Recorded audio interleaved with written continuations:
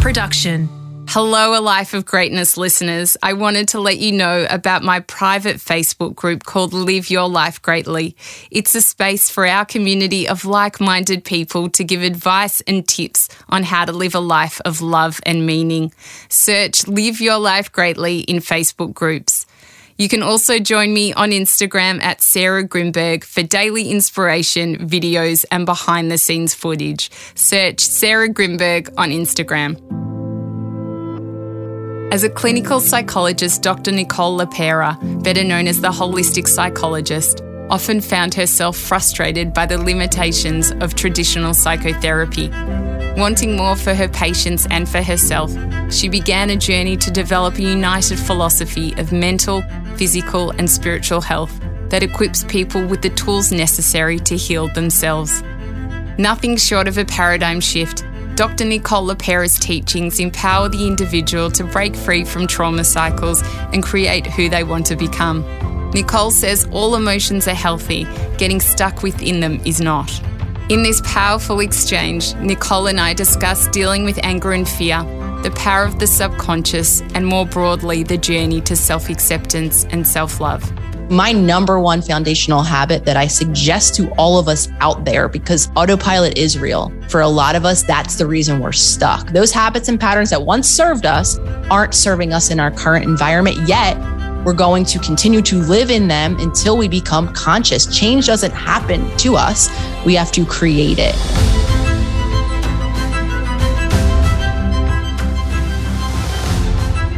I'm Sarah Grimberg, and this is A Life of Greatness. Working as a podcast and radio producer, I have been fortunate enough to cross paths with many intriguing people who have had a profound impact on me. In this series, I share stories and experiences from the people who have brought inspiration to my life, and hopefully yours too. Dr. Nicole LePera is the author of the #1 New York Times best-selling book, How to Do the Work. Recognizing your patterns, heal from your past, and create yourself. There are so many pearls of wisdom in this exchange, but the most powerful lesson imparted is the importance of thinking well and understanding that only you can heal yourself. May this conversation with Nicole empower you to realize that everything you seek is inside of you. You just need to be willing to go within to find it. Nicole LePera, better known as the Holistic Psychologist, you have your amazing book, which is titled How to Do the Work. But I want to start off by asking you, why did you decide to get into psychology? Yeah, so my journey into psychology, as far as I consider it and think about it, is as long as I can remember. And what I mean when I say that is, I was very much the little child who really wanted to make sense of the world around me, namely the people. You know, as we begin to meet people, peers, develop friendships, I saw the differences, people behaving differently. And I think from an intuitive place, my instinct was always, oh, it's so interesting. What makes people similar to myself and dissimilar? And I'm an avid reader. I always have been. So, at around the young adult age, when you could get your hands on those books about people, about relationships, about psychology in a sense, I really dove into it. I went to high school. I took the one psychology class in my high school and then promptly enrolled in undergraduate here as a declared psychology major. So as far as I consider it, I had that intuitive ping. I was very interested in people. However, I've really seen a shift in the way that I've been working, coming very much out of a traditional system where we were mainly taught there was two ways to heal in our field. When you have something going on emotionally or psychologically, we're given two main interventions here in the States, at least. And the one is talk therapy. You go, you find a supportive therapist, you seek to understand yourself, your feelings, and of course, develop tools to better navigate whatever issues you're having in the world. And that's the camp that I went down, the training I pursued. And then there's the medical model, right? Some of us had the belief that we have genetic issues, we have deficits in some neurotransmitters, and we might benefit from pharmaceutical intervention. So I very much walked down that path for a very long time. I had a clinical practice. I had people coming in week after week, and really informed by those people coming in week after week, and using the word that came up more often than not in my work with them is, I'm still stuck. I have all of this insight, all of this awareness, all of these tools that now you and I talk about, Nicole, each and every week. Yet I go out into my home, into my relationships, and I'm not actually getting better. I'm still stuck in those old patterns. So from that point of disempowerment for myself as well, I'm someone who's known anxiety as long as I can remember. I've been in both formats of treatment, and I even found it hard to become unstuck. So my journey really began into the way that I work now by really trying to understand why are so many of us struggling to heal or to get better? And really those questions evolved into the way that I now work much more holistically, really integrating the reasons why I believe we are stuck into empowering steps to begin to create change. When did you first meet anxiety in your life? I don't remember a time, Sarah, where I didn't have anxiety. I have very few memories of childhood. And I talk about this often, and the reasons for why so many of us might struggle to remember aspects of our childhood. And for me, my reason is really wrapped up in that anxiety. When we're really overwhelmed as children, what some of us do to cope is we detach from our present environment, from our present surroundings. So I really understand, for me, that's what I started to do very early.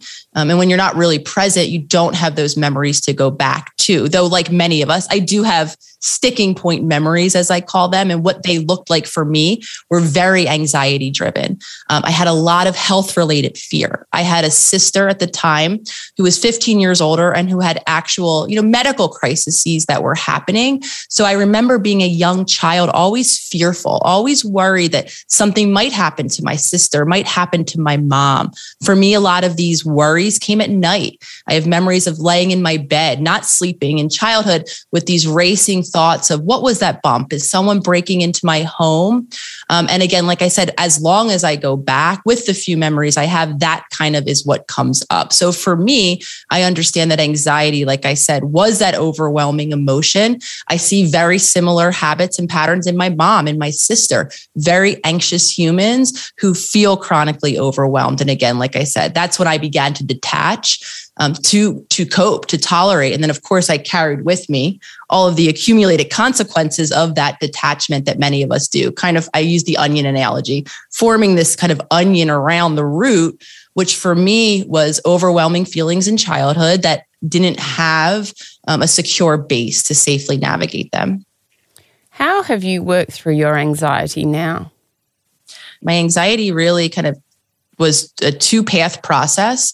And very much like a lot of us are told, think different thoughts. If you don't think worrying thoughts, you can shift how you experience your worry. I tried very much those traditional models. I heard about the power of being present in the current moment, being, shifting or reframing our anxious thoughts so that we don't feel anxious as a result. And again, I kept feeling stuck because, and I come to realize why many of us are stuck, is because we're not involving our body. A lot of us, especially in our field, like I was trained to, we work from what we call a top-down model with this idea that if you think differently, so for instance, if I don't think stressful thoughts, I won't feel stressful. However, a lot of us miss the reality that just as much as our mind is communicating with our body and can be incredibly powerful, those reframes can work. However, we need to incorporate our body because our body is just as much communicating with our mind. And a lot of us are living in a body that is dysregulated, a nervous system that can't actually cope with the stress. And we become stuck in a state of activation that no matter how much we reframe our thoughts, we can't actually change the way we feel. And again, we remain stuck. So my shift in my experience of anxiety really began for me when I incorporated my body, when I became aware of how dysregulated my body was, how for me, I was chronically living in a fight or flight state, continuing to send those messages of stress right to my mind. And that's why no amount of rethinking or reimagining was helpful. And that's, of course, now how I very much advocate. And in the pages of my book, you'll read about that holistic model, really understanding the role our body is playing so that we can now not only address it from the top down, but from the bottom up. Yeah. How does the body become deregulated? So our body, it always seeks to come back into a state that we call homeostasis or balance, feeling peaceful, feeling calm. And even for some listeners, you might be thinking, what do you mean? I never feel peaceful. I never feel calm. Our body, that's our resting state as a human. We're receptive. We're open to the environment. We more or less feel safe and we feel able to navigate or tolerate the stress that happens. And again, when we don't have someone to help us in childhood, make sense of the moments of overwhelm, maybe even help our body come back from a stress state like fight or flight back into that calm, receptive state. We actually need others in childhood. We are completely dependent, our nervous system in particular. And what I mean when I say that is when a child cries, it's dysregulated. It's having a need. And it can't meet that need on its own. So it's reliant on a caregiver coming in a more or less calm state and helping the child to identify what's wrong, feeding it, burping it, changing it, and then allowing that nervous system to go back into that calm. Now, of course, for those of us who didn't have that attuned parent, maybe didn't even have a parent present, or if the parent who was present was so anxious themselves, using my own family as an example, their nervous system was just as dysregulated as my crying nervous system in infancy. And when we don't have that, our body actually doesn't go back into that calm state. And a lot of us remain stuck. Even after the event goes away, even after the stress goes away, our body doesn't essentially know how to come back into that calm. And this is why for so many of us, and it's very confusing because a lot of us, our circumstances have changed since childhood. Yeah. We might live in a completely different geographic location. We definitely have different tools available to us in terms of our maturity, maybe even in our relationships. However, some of us, our bodies have never downshifted from that nervous system state of activation. So like I was sharing earlier, circumstances remain outside of us and inside we feel and carry that dysregulation with us, which is why we remain stuck in those same patterns. Your book is titled How to Do the Work. Can you explain to us what is the work? Yes, and this really harnesses kind of the second realization that I was having in my practice. So in addition to the fact that I was seeing the limitations of working only from the top down, right? Like I was sharing, incorporating the body up, I was also really met with an incredibly powerful part of our mind that is called the subconscious, which is where all of the habits and patterns are stored.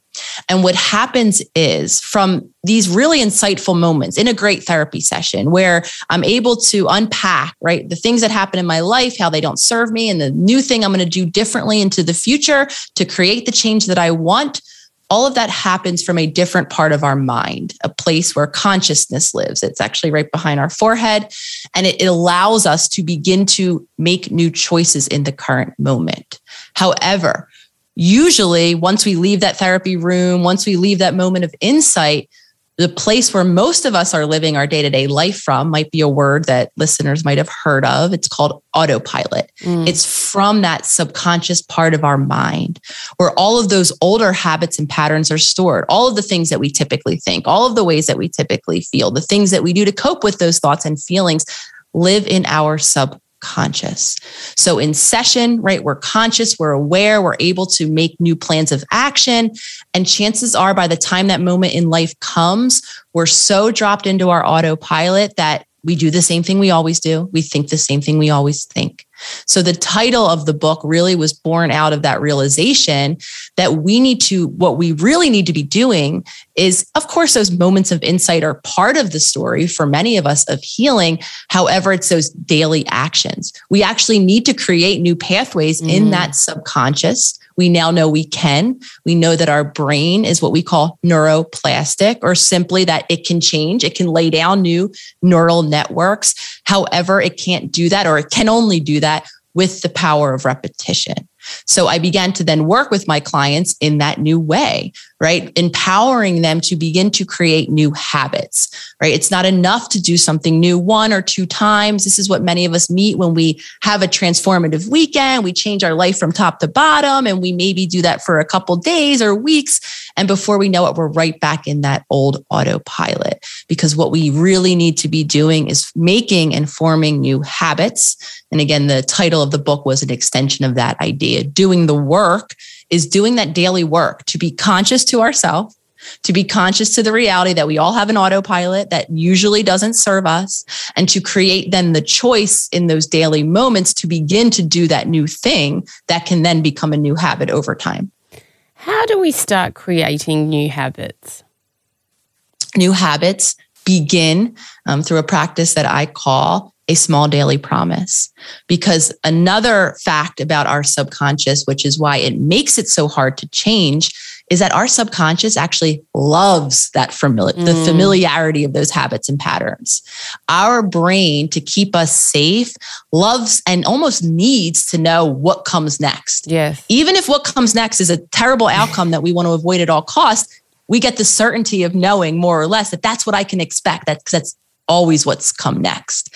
So anytime we begin to do anything unfamiliar, even if it is walking in a new direction that we consciously want for ourselves, it feels some degree of uncomfortable for us, because that's our subconscious's way of saying, wait a minute, you're not sure you want to go in this new direction. This is unknown. I can't predict what comes next, and it could be something worse than the things that we already know. And so many of us from that survival-driven place desire the path, the devil, whatever language you want to use, the relationship that we're familiar with. So the pathway out into creating a new habit is acknowledging that I call it resistance, that discomfort will be there, that just as much as many of us lived with overwhelm in childhood that wasn't helpful, we want to avoid that same overwhelm now. That's why I say one small daily promise, not 10 new things that we can white knuckle for those 3 to 4 weeks as long as we can manage it. One new thing, because it's as much as it's about whatever the new promise might be. Of course, you can make a new promise that will help you create change. It's about the action of keeping that promise, the action of showing yourself alignment that I can continue to do a new thing, even if it feels uncomfortable, because that's the place, like I was saying, where many of us revert back. We take that discomfort to mean, mayday, don't continue on. And we then gravitate toward that familiar. So habits begin when we keep those promises, not just make them each and every day, even if it is difficult, because we're empowering ourselves when we do that to know that we can create change even when it feels uncomfortable. I mean, I feel that change always feels quite uncomfortable. And for me, I talk to a lot of people in my work about when we move into the unknown, we're moving into the field of all possibilities. When we're in the known, we are in the stale repetition of daily habits, right? The worn out known, but we stay in it because it is absolutely comfortable.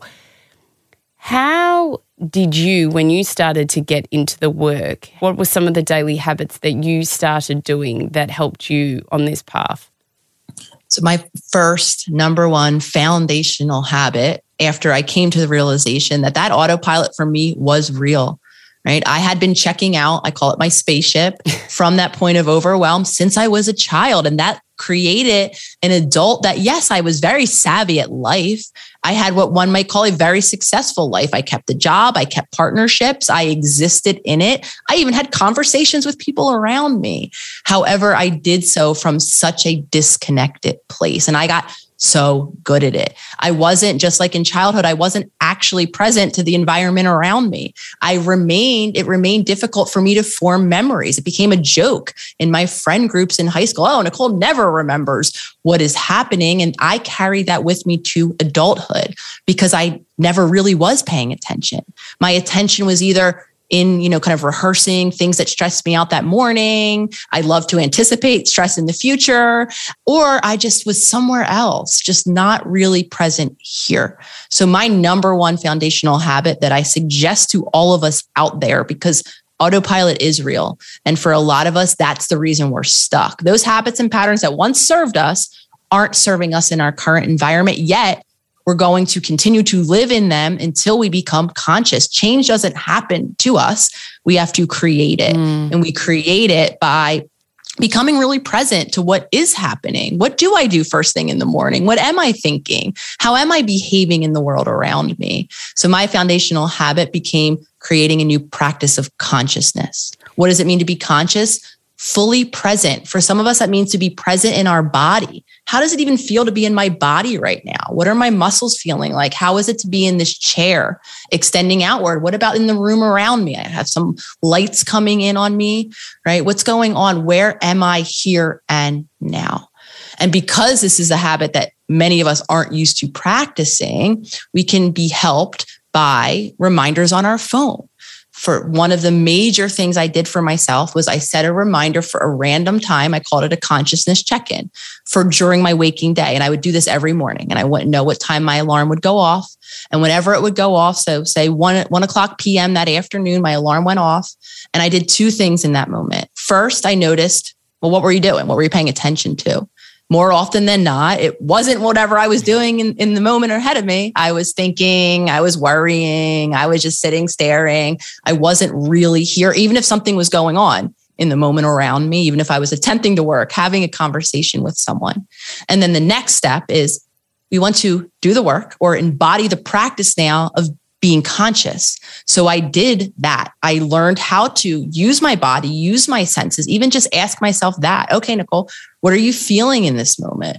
What are you feeling in the room around you? How is your body? And then I built on those moments. Like I shared, what started with one small daily promise, I started to do that just one time during my day. And then I built on that foundation. And for me and for everyone that is listening, that becomes that foundation for change. When we become present to what we are doing, for some of us, that might be surprising in and of itself. We might think life looks different than it really does once we're present to it. Then that creates the space, like I say. And then I can start to assess, okay, how are these choices? How are these thoughts? How are these ways I'm being serving me? And when the answer is, as it is for a lot of us, they're not, or this other practice or habit would serve me better, now we give ourselves the opportunity to make those new choices. You spoke before about something that I used to do a lot in my past, which is anticipating worry. And why do we do that? You might be going to work and you think, I'm going to see this person, they're going to be like this, or this person's going to do this. And you don't even realize that you're making up these stories that have never happened and may never happen in your head. And you've created this whole narrative to worry yourself. Why do we do that? Yeah, so our brain, it has many different functions. And one of the functions that it has is it's what we call a prediction maker. It needs to, like I said, anticipate what is going to happen. And everything, most things, and I talk a lot about our evolution and kind of the biology of us, because that is very impactful. Most of all of these drives are to keep us alive. Usually at a time in childhood, even if now, right, what we're imagining, what we're anticipating isn't really what's happening, chances are it might have been at one time. Because what our brain uses to predict what could happen is what once did happen, more or less, on or around the same feeling or event. So in childhood, usually is where this kind of tendency to predict comes. And it comes again it comes through an interaction between us and our environment. And when we live in environments that are unsafe, to whatever degree they are unsafe or whatever consistency they are unsafe, we actually create a safety for ourselves in childhood. Again, usually the only way that we can, by that anticipation, by playing the tape out, because sometimes we can be very adaptive by making that anticipation, right? If I know that when mom comes home, if my room isn't cleaned, I can't anticipate that mom will get upset, and that will obviously dysregulate and upset me. I can become so attuned to the state that mom is in. I can clean my room and I can keep myself safe by having that anticipation in a sense. However, like I said, we continue to do that for the same reason, because that which once kept us safe, we believe will always keep us safe. Yeah. We use the same events that happen as a prediction for what's going to happen next. And as you can all imagine, by even listening to this, we then remain stuck in those same cycles, because what happens behind the scenes when we're thinking thoughts of worry, like I mentioned earlier, they're coming from a stressed out body, and the stressed out body is communicating, I'm stressed. So your mind is doing the only thing it can do, looking for the next stressor, the conversation that you might have with your colleague tomorrow at work. And the more you're worrying about now that conversation that you might have tomorrow at work, in an attempt, you think, to protect yourself, you're continuing that worry, continuing then to dysregulate your body, keeping you locked in that fight or flight, continuing to send those same signals. You're still stressed. You're still worried. Where's the stress? Oh, right. It's tomorrow. And that's why we get locked now in this thinking and feeling cycle around stress in particular, because we never break the chain. We never become fully present, or we never teach our body that it is actually safe. So we never actually send different messages. You talk a lot about the mind, body, spirit connection. Where did the spirit part come in for you?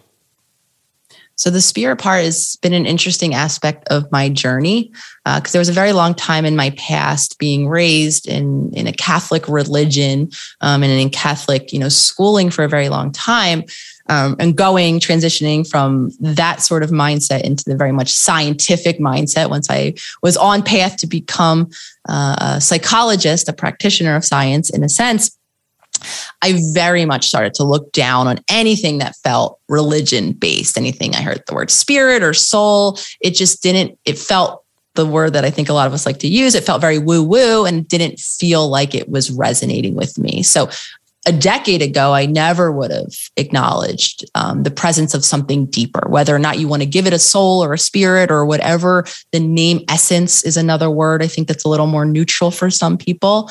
I wouldn't even have explored the possibility. However, through my own journey of healing, and through, of course, bearing witness to so many other now global, international, other humans in their own journey of healing, I became very aware that there is something that makes each of us us. We don't actually even know scientifically how to describe it, or what it actually is fully yet.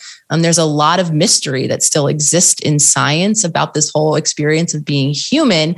Yet the way I understand it is, what is animating me, Nicole? Why am I me, and whatever my quirks are and my interest, even the start of this conversation, why do you want to be a psychologist? Well, something was pinging and saying, yes, this is interesting to you.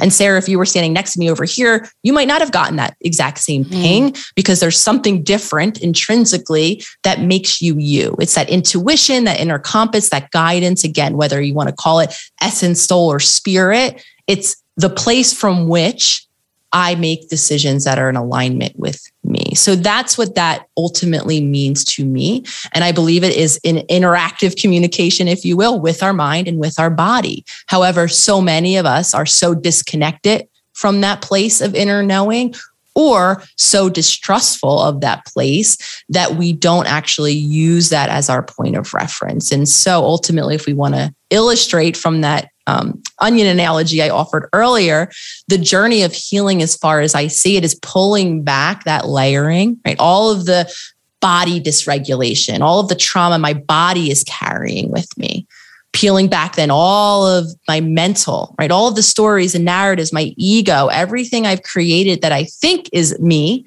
that I've carried with me from childhood. Again, all of this lives in my subconscious, peeling back that, and then exposing that deepest place. And that's what that spirit, that soul, that essence, whatever we want to call it is. That's where I believe that we empower ourselves to navigate through life, because you'll also equally hear me talk about, especially here in the West too, a culture of outsourcing, of always looking for someone else who knows better, whether it's your best friend, your family, or an expert in any field. And while all of these people can offer, of course, some helpful information in some context, really it's us. This journey here is very unique. Even two humans living in the same environment in childhood can have two separate experiences of that in childhood. So that journey of uniqueness is really illustrated in that concept of essence, soul, spirit. Again, that thing that makes you, you, and me, that we all want to reconnect with as our point, our compass. How has connecting with your soul changed your life? So connecting with my soul, again, a decade ago, you would have never, Sarah, heard me using words like passion, like purpose. Yes, retrospectively, I'm able to say, yeah, intuitively, I wanted to be a psychologist. So I was finding something. I wouldn't have been shouting that from the rooftop, so that I'm passionate about this. I have a purpose in life, and I'm interested and curious, and this is what I'm doing. So for me, pulling back those layers of conditioning allowed me to understand why I was so disconnected from that self. Because I was overwhelmed in childhood, because I didn't have caregivers to help me make sense of the world, because they themselves didn't know how. So as protection, I began that state of disconnection. Yes, I performed in the world. I performed in ways that I got validated. I was good at school. I wore all of these identities, yet I had no passion. I had no purpose. I had a successful practice, though I might as well not have, because it didn't light me up. I was very stressed all of the time. I didn't have that. So for me, my reconnecting with me, pulling back that conditioning, making new choices that were more in alignment with me, regulating my body, allowed me to discover who I am. It allowed me to show up differently as a human who takes up space in relationships, and as a human who does have a passion and a purpose that she very much wants to speak on. So as far as I'm concerned, this journey of healing changed and will continue to change my life as I continue to discover aspects of myself as I grow, as I age, as my relationships change over time. So for me, it's been completely transformational. And it's why I really am so impassioned about talking about this holistic model of wellness, because so many times dysregulation, again, in our mind and bodies are keeping us disconnected from who we are. And that's an incredibly painful experience. Knowing what you do now and speaking as you have quite a bit about childhood and how you were raised in a family that did have quite a bit of anxiety, for someone that's got young kids, what would you suggest would be the best way to raise kids to flourish? So I get this question quite often, and I think I sometimes, give an answer that isn't the anticipated answer, because I know a lot of times for a very, very well-intentioned place, whether it's us talking about our children or our loved ones, we want to know how to intervene, what to say, what to do, how to show them a different way. Of course, for children, that's, part of the role of being a caregiver is to model life, from top to bottom for our children. And I think, a lot of us, like I was saying, we look to these caregivers ultimately that don't have the tools themselves. So while it's very well intentioned to want to say or do the right thing, what impacts our children most is, what are they seeing us do? How are they experiencing us in relationships? So my answer is, turning the focus not on how can I help my child in this moment? How can I help me? How can I remain in a regulated, safe body so that when my child is crying, I can be that safe, attuned caregiver who can show up, who can hold space so that we can explore what's going on with my child, and therefore helping model that to them. Our children are watching. They're a sponge. They're seeing how we're dealing with, so to use this example, stress or anxiety. So we could be saying the right things to our child of how to navigate anxiety, though if we're not doing that, if what we're doing when we're anxious, or if we're always anxious, our child is going to be much more impacted by what they see. So my advice to any parents out there listening is always really emphasizing the importance and the impact that your own healing can offer your children, that, and the compassion for yourself first and foremost, because I know a lot of parents probably are listening, and I do get, oh my gosh, I can see all of the things and all of the ways I might be impacting my child in a direction that I don't want to. I want to change now. And we might carry a lot of shame. And the reason why I share these awarenesses, why we're stuck in the ways we're stuck, why maybe we can't be in that state of calm for our children yet, and why that might have had consequences, is because, again, we're all limited. We're all raised by humans who are limited by the tools that the humans that raised them provided them. And when we can offer ourselves that compassion, that it's never too late, that our brain's ability to change happens throughout a lifetime. So no matter how old your children are, if you begin to show up, when you begin to show up differently, that's going to have the greatest impact than saying the right thing in those particular moments.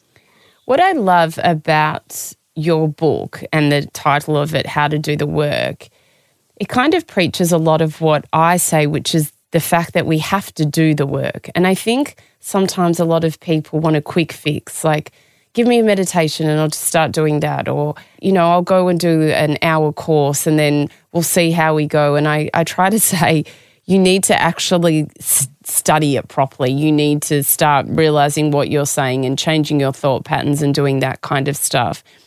But can you explain to us, Nicole, how doing the work also takes time? Absolutely. And what you're speaking again is that difference from why so many of us have maybe read books, with great ideas, great concepts. Maybe we even saw great therapists and we have these tools, yet it is until we embody a new way of being, until we begin to use those tools. So going back to even that first suggestion I gave, until we shift from autopilot to consciousness, right? Those tools are just ideas, they're concepts, they remain in a book. And for me, something that I always have thought is really important and has been lacking in some instances is that translation. How do I take these things that are concepts, that are ideas, into the actual things that I need to do differently each and every day? How do I embody the change? How do I begin to show up and make those new choices?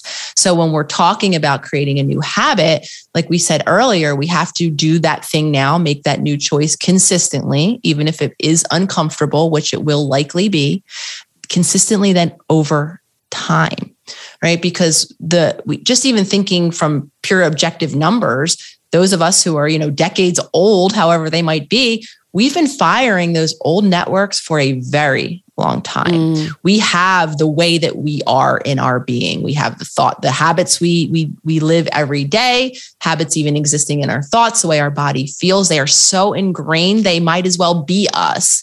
Though again, I assure you, they are not you. And when you get to become conscious and when you get to begin to then explore what choices, what habits, how are you continuing to create that old environment in your current environment now, it can be really painful. It's why a lot of us want to skip over that. We want to know, because we are likely in a really deep, stuck place, might be living the consequences of, again, that lifetime that we've now accumulated. It might be incredibly uncomfortable. So very naturally, I want to do one new thing and I want it to help me as of tomorrow. I want to start to feel better. Though again, a lot of times we have to see how we're showing up. We have to see the points where we're making choices that aren't serving us. And that's the longer, more uncomfortable process. When I shared that my first habit was that consciousness check-in, I didn't just do that for 30 days. I'm still reminding myself each and every day. I journal as a practice. As for me, every morning when I journal, it's my daily reminder of continuing the change that I'm walking, continuing to not live in my autopilot, even though it's changed a bit. My old habits are still there.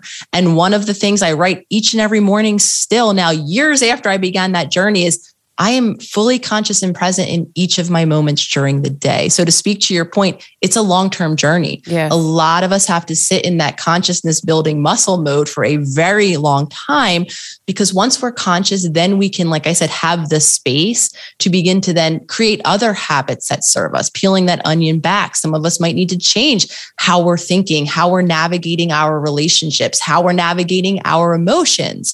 And then we evolve our journey. So I think about it like building foundations of these really long steps in a sense. And once we have our foundation of consciousness built into the forever future, then we can start to create new practices that over time, like we were saying, will become a new habit. And it's not until you do it. It's not enough just to think the pathway through. It's living that pathway, actually showing your body that it doesn't have to be stressed like maybe it has been for decades, by actually teaching your body through breath work, through being conscious to the moment where maybe there isn't any threat happening, showing your body to that safety by using those tools and making those choices.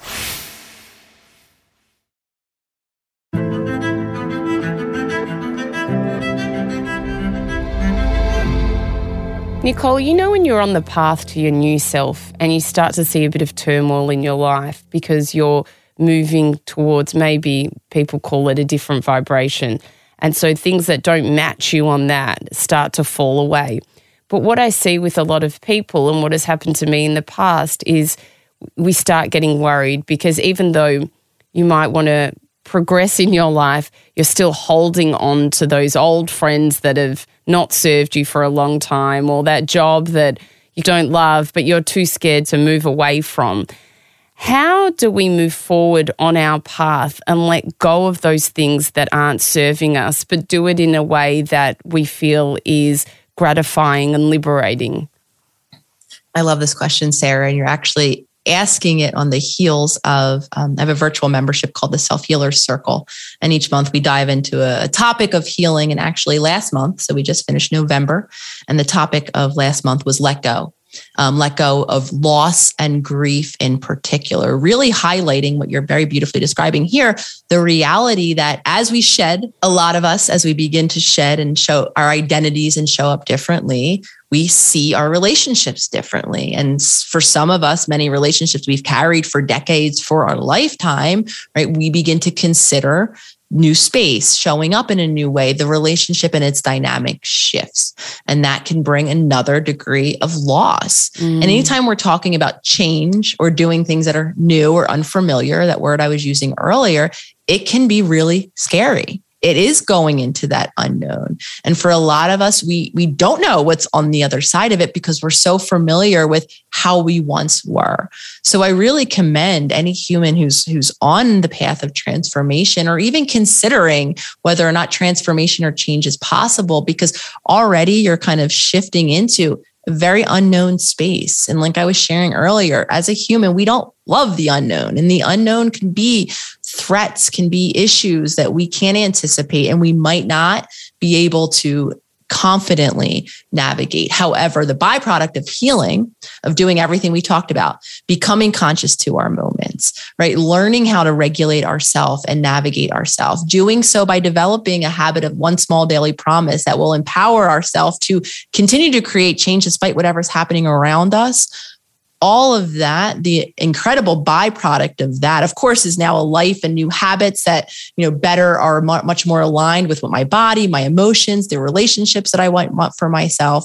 We get the byproduct of all of that, and we get the empowerment that comes beneath it. So even as we're shedding and letting go, so the process of letting go happens when we accept what is. And for a lot of us, that's accepting that what I thought this relationship offered me, it doesn't. Yeah. How I'm showing up is changing.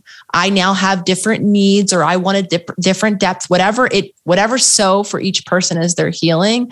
Letting go allows us to accept that, and then to continue to walk into that future that might be new, that might be unfamiliar, and that might very much be scary for a lot of us. And one of the major reasons why not only did I come online and create the Instagram account, looking for community, looking for other humans who were healing, who were thinking about the world the same way I was, who could maybe offer me those new relationships where I could be much more authentically me. That was a big inspiration for the Instagram account and for the Self-Healers Circle. So something that I urge us all to do as we're suffering and letting go of losses, of aspects of ourselves, a lot of us do then want to reach out and find the other humans that we can be more or differently connected to, because we are an interpersonal species. While I talk very much about how do we do the work individually to quote unquote heal ourselves, so much of the healing that we're doing is in our relationships with other people. And as some of us, like you're saying, are rethinking or reimagining or showing up differently and changing the dynamics of old relationships, we feel compelled then to create new ones. Have you had to let go of a lot of things in your life on your journey? Oh, so much. I mean, for me, just from a personal standpoint, I had to let go of a lot of the old ways of being. I had to, create new habits, which meant restructuring even just the way my life looked, what time I went to bed, what time I got up, what I did in the hours between when I got up and when I went to bed. And a lot of that brought a lot of discomfort, was very unfamiliar, resulted in me making choices that looked very different and came with different levels of discomfort to be reconnected to my body, to meet my body's needs despite what's happening around me. So individually, in terms of my thoughts then too, and my beliefs, I let go of a lot of beliefs that I came to realize I very much was holding on to and weren't serving me. I let go of a lot of the way I showed up in the relationships. I showed up in my relationships for a very long time, seemingly for the other person. What I mean when I say that is, I always thought I was worrying about what whoever it was, my friend, my partner, my family needed, always trying to be conflict free, keep the peace, show up what I thought was selflessly in service of them, not to realize that I wasn't actually showing up in service of them at all. What I was trying to do was manage what they thought of me. I wanted them to think I was a nice, kind individual who was there and receptive and there to help their feelings or to be supportive of them, not realizing that what I was doing in the process of that was overstepping my needs sometimes, not honoring my limitations, not taking care of myself and my emotions, maybe not speaking my truth because of how I imagined it would be for them. So as I began to shift and change in that way, as I began to get more aligned with what my needs were, what my truth was, and to obviously walk through the discomfort then of expressing that to those around me, there was incredible loss that I chose and that were a byproduct of my relation, of me being different in my relationships around relationships in general. So loss and continuing to shed all of the ways in the world that I was is very much still a part of my conversation because again, like I was sharing earlier, that autopilot is still there. Yes. I'm still watching how I'm navigating my relationships because my old habits, that tendency to worry more about what you'll think about what I'm saying right now is right there under the surface. And so through that, is again, this continued conversation around loss. Can I continue to lose these aspects of me that don't serve me? And can my relationships continue to hold the space for me in my more full expression? Have you done a lot of work with quantum physics? I'm very familiar with the area of quantum physics and really the way I think it. And it's funny you're asking this. I was just putting together another presentation for the circle where I will be introducing the aspect of quantum physics that I think is really integral for all of us humans, which is the reality that we're energetic beings interacting in an energetic universe. So when you say words like vibration and how I'm impacted by the world around me and how I impact the world around me, I think, again, this is another area that for a very long time had for a lot of people been considered woo-woo. What is this quantum world? And I believe that there's a very practical reality that, again, is present already in our experiences, usually of being stuck, that we can then begin to harness to create change. And again, I think it's the simple reality that we are energetic beings living in an energetic world. How do you use some of the quantum physics theories to help you in your life? So for me, it was becoming conscious of the energy that I was living in, the energy my body was inhabiting. And I'll just continue to use words that I explored earlier. I realized my body was stuck in fight or flight, an energy of fear or worry all of the time. That was then the energy that my body, my nervous system was sending out to the environment around me. And we impact the environment around me. We feel when someone else is feeling fearful. We know when there's a shift in the energy in the world around us and it might impact us.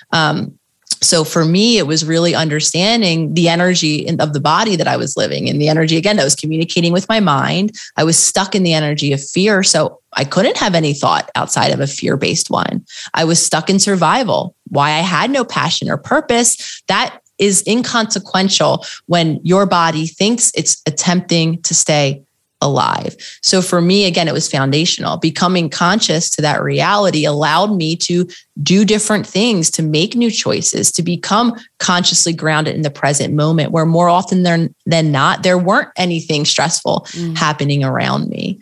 It extended when I learned how to use my breath to regulate my body so that I, over time, began to not send messages of stress to my mind.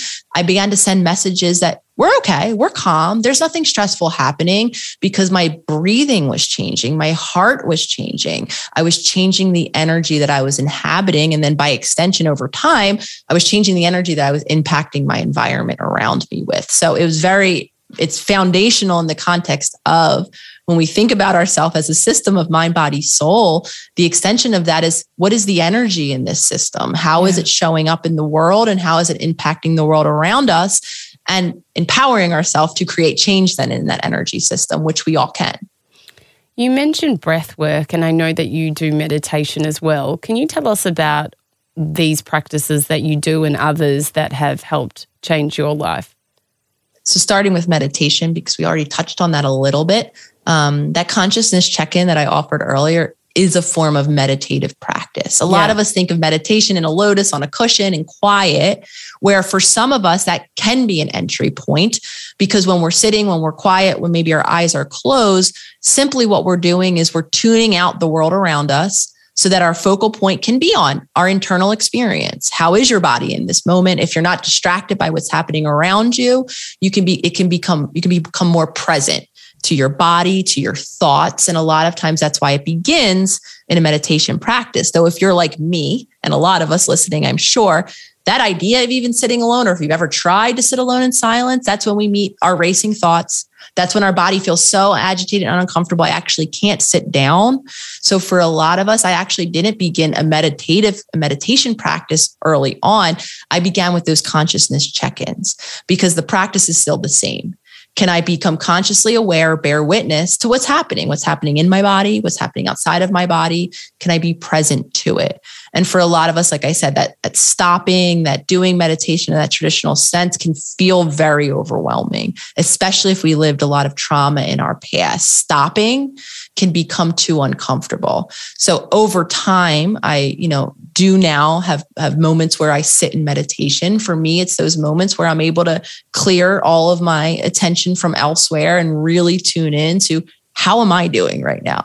Right? What's coming up for me from that deeper place? So for some of us that want to begin with that sitting practice, I definitely suggest not putting the timer on for 10 minutes, 15 minutes. Like I always say, a meditation minute might as well be a meditation hour, because what we're doing is we want to empower ourselves to the practice itself, not judge how it went, because chances are it'll be uncomfortable. It'll be hard, especially if it's new. Though again, we're retraining our brain to work in that new way. And then expanding on that, our breath can be incredibly powerful.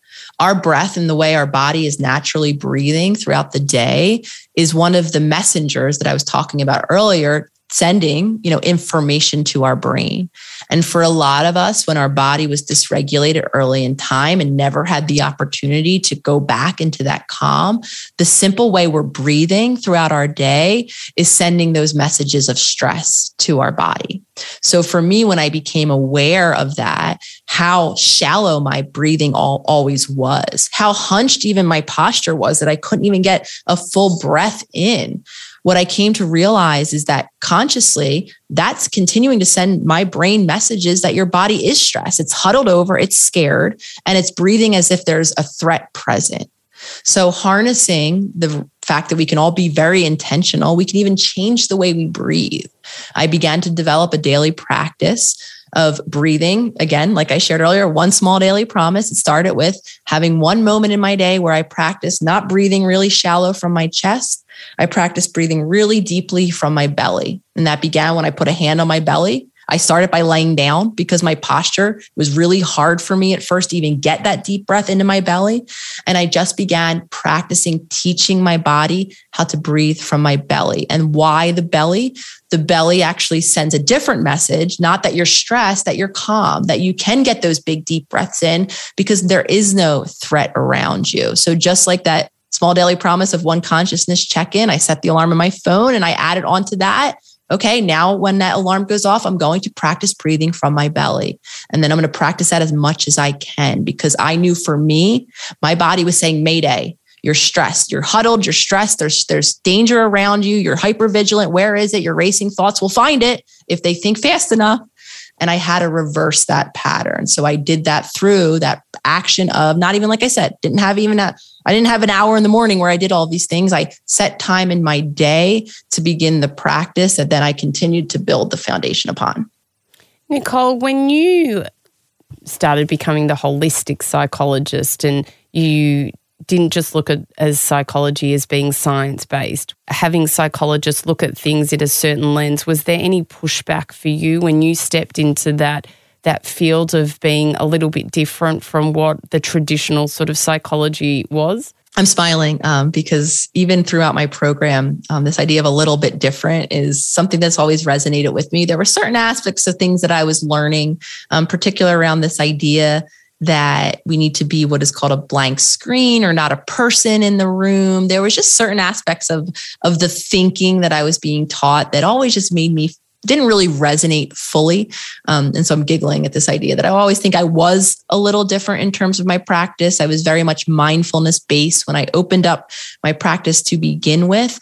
And so just to answer your question more directly, when I saw social media as an opportunity to begin to share my truth, which for me was an action in living that truth, again, something I didn't do for a very long time. And I also saw it as an opportunity to find that community of people, like I was saying earlier, and to connect and to share the resources and the knowledge that I was coming up with them.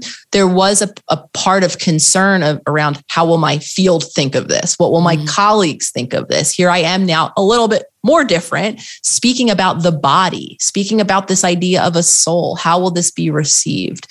And honestly, Sarah, I was very surprised by how resonating it was for other people in my field, how I was hearing from practitioners all around the world that were coming to this realization on their own, or that had questions about limitations, the same questions I had, and or who were updating their practices themselves. So for me, it was obviously very supportive to hear and validating to hear that regardless of where you are and how you were thinking, these kind of awarenesses were beginning to come up for many others. So of course, I would be lying if I said that there wasn't pushback.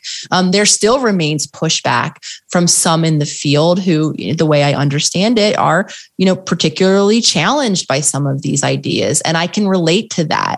There was very much, I would again be lying if I said I adopt it. When I was sharing earlier, I had to unlearn a lot of beliefs. They were around a lot of the things I was taught, a lot of the things that I thought about myself that, again, I learned through the field, through the system, through different ways that we hear information. So for me, I felt even very challenged by some of these ideas until I lived into them.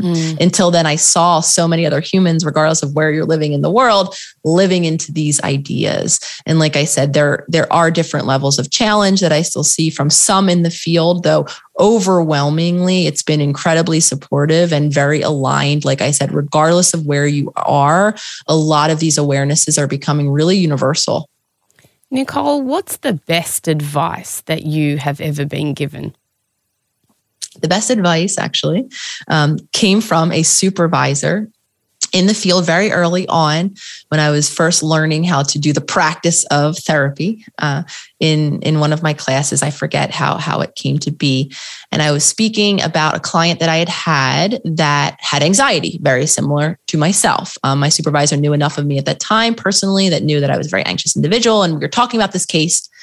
And the supervisor at that time made a suggestion that lives with me to this day in terms of the way I navigate the world itself. And that suggestion was, Nicole, especially in all occasions, though, especially in these moments where what you're hearing from a client, a patient is so similar to what you think you experienced, this is an opportunity to ask them how it was for them, not to assume. So for instance, if someone's saying, Nicole, I'm so anxious, instead of my mind saying, oh, okay, because I know what anxious is. It's racing thoughts, it's little tick-like behaviors, it's tension.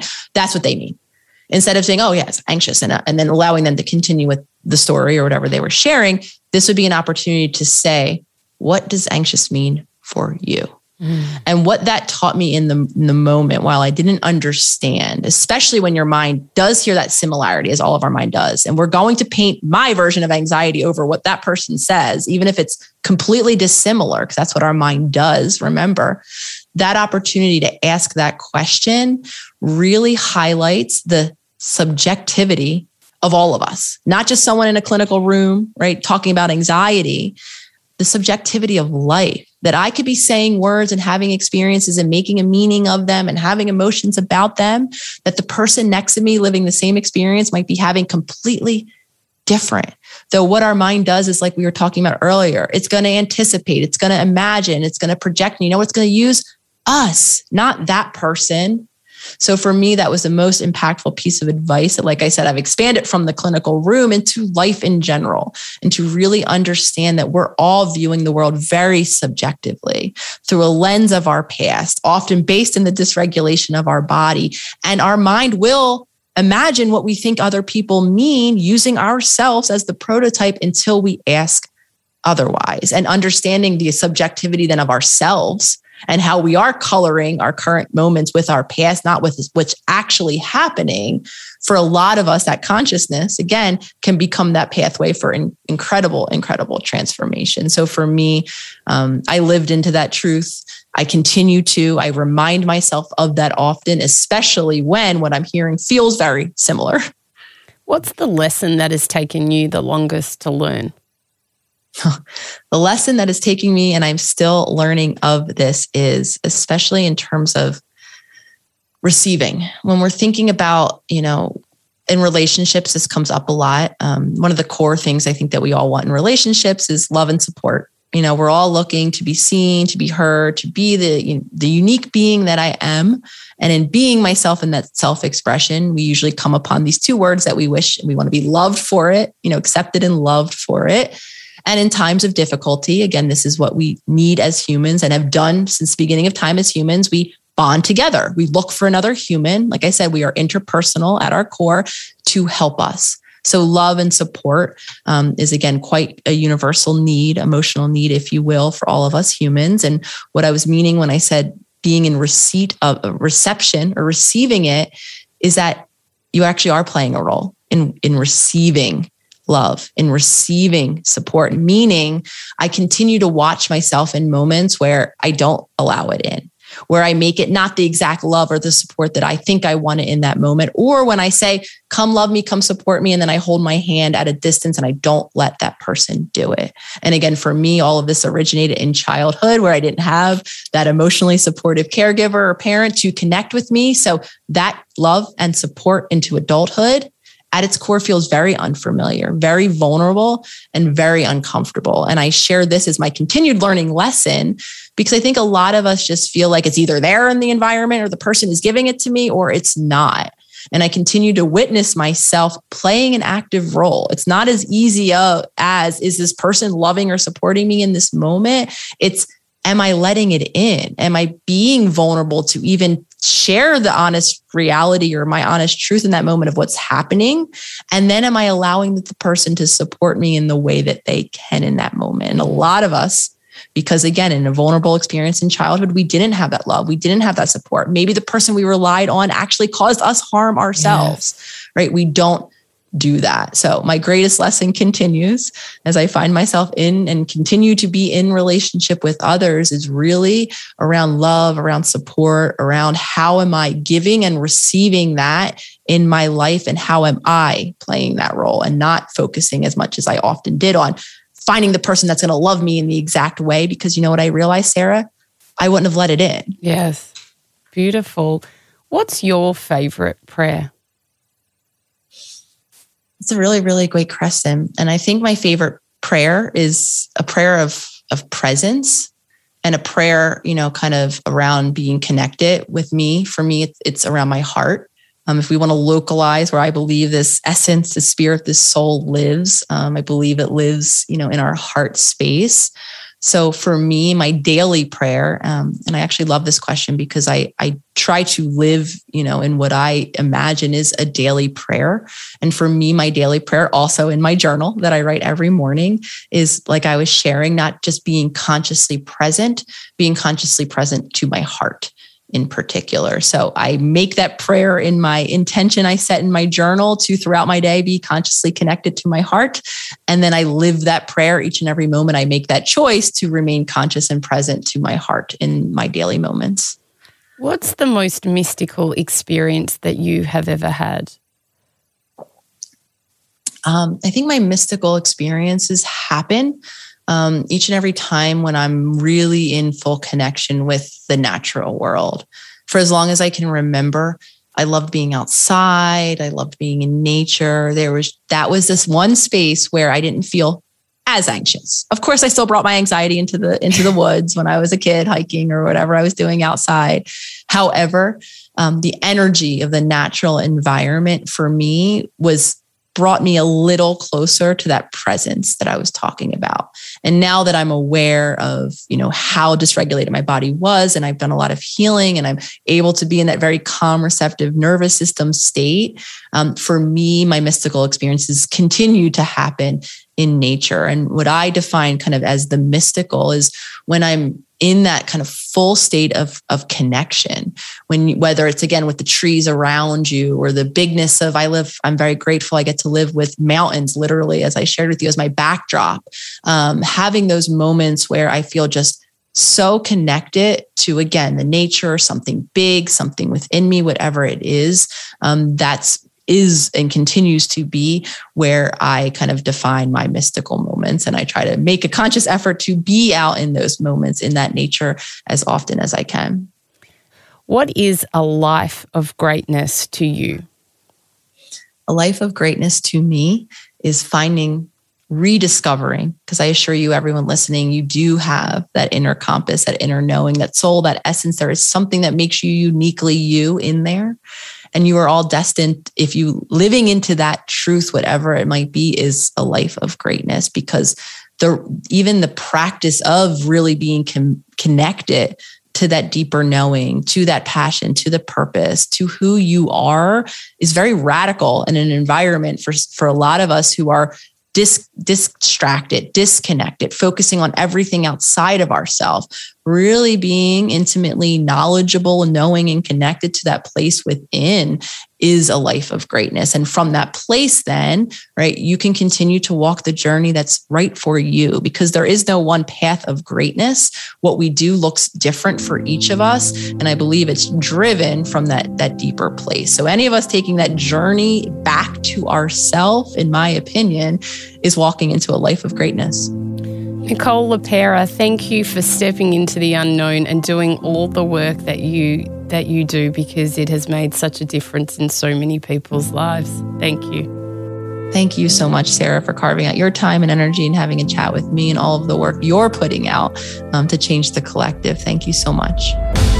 If you've enjoyed this episode, then I'd love you to join my community on Instagram at Sarah Grimberg, where we post videos and behind-the-scenes footage of each recording.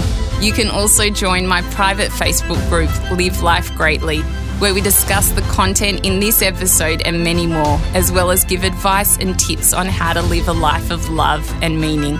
To purchase my ebook, Finding Greatness, head to sarahgrimberg.com. And if you love what you heard, then we'd love you to hit subscribe on Apple Podcasts or your favourite podcast app and leave a 5-star review. It will help us share this wisdom with others. A Life of Greatness's executive producer is me, Sarah Grimberg. Audio producers Matt Curry and Nicole Sitch. Special thanks to Grant Tothill for bringing this dream to life. For more episodes, search A Life of Greatness podcast, download the new Listener app now, and listen for free.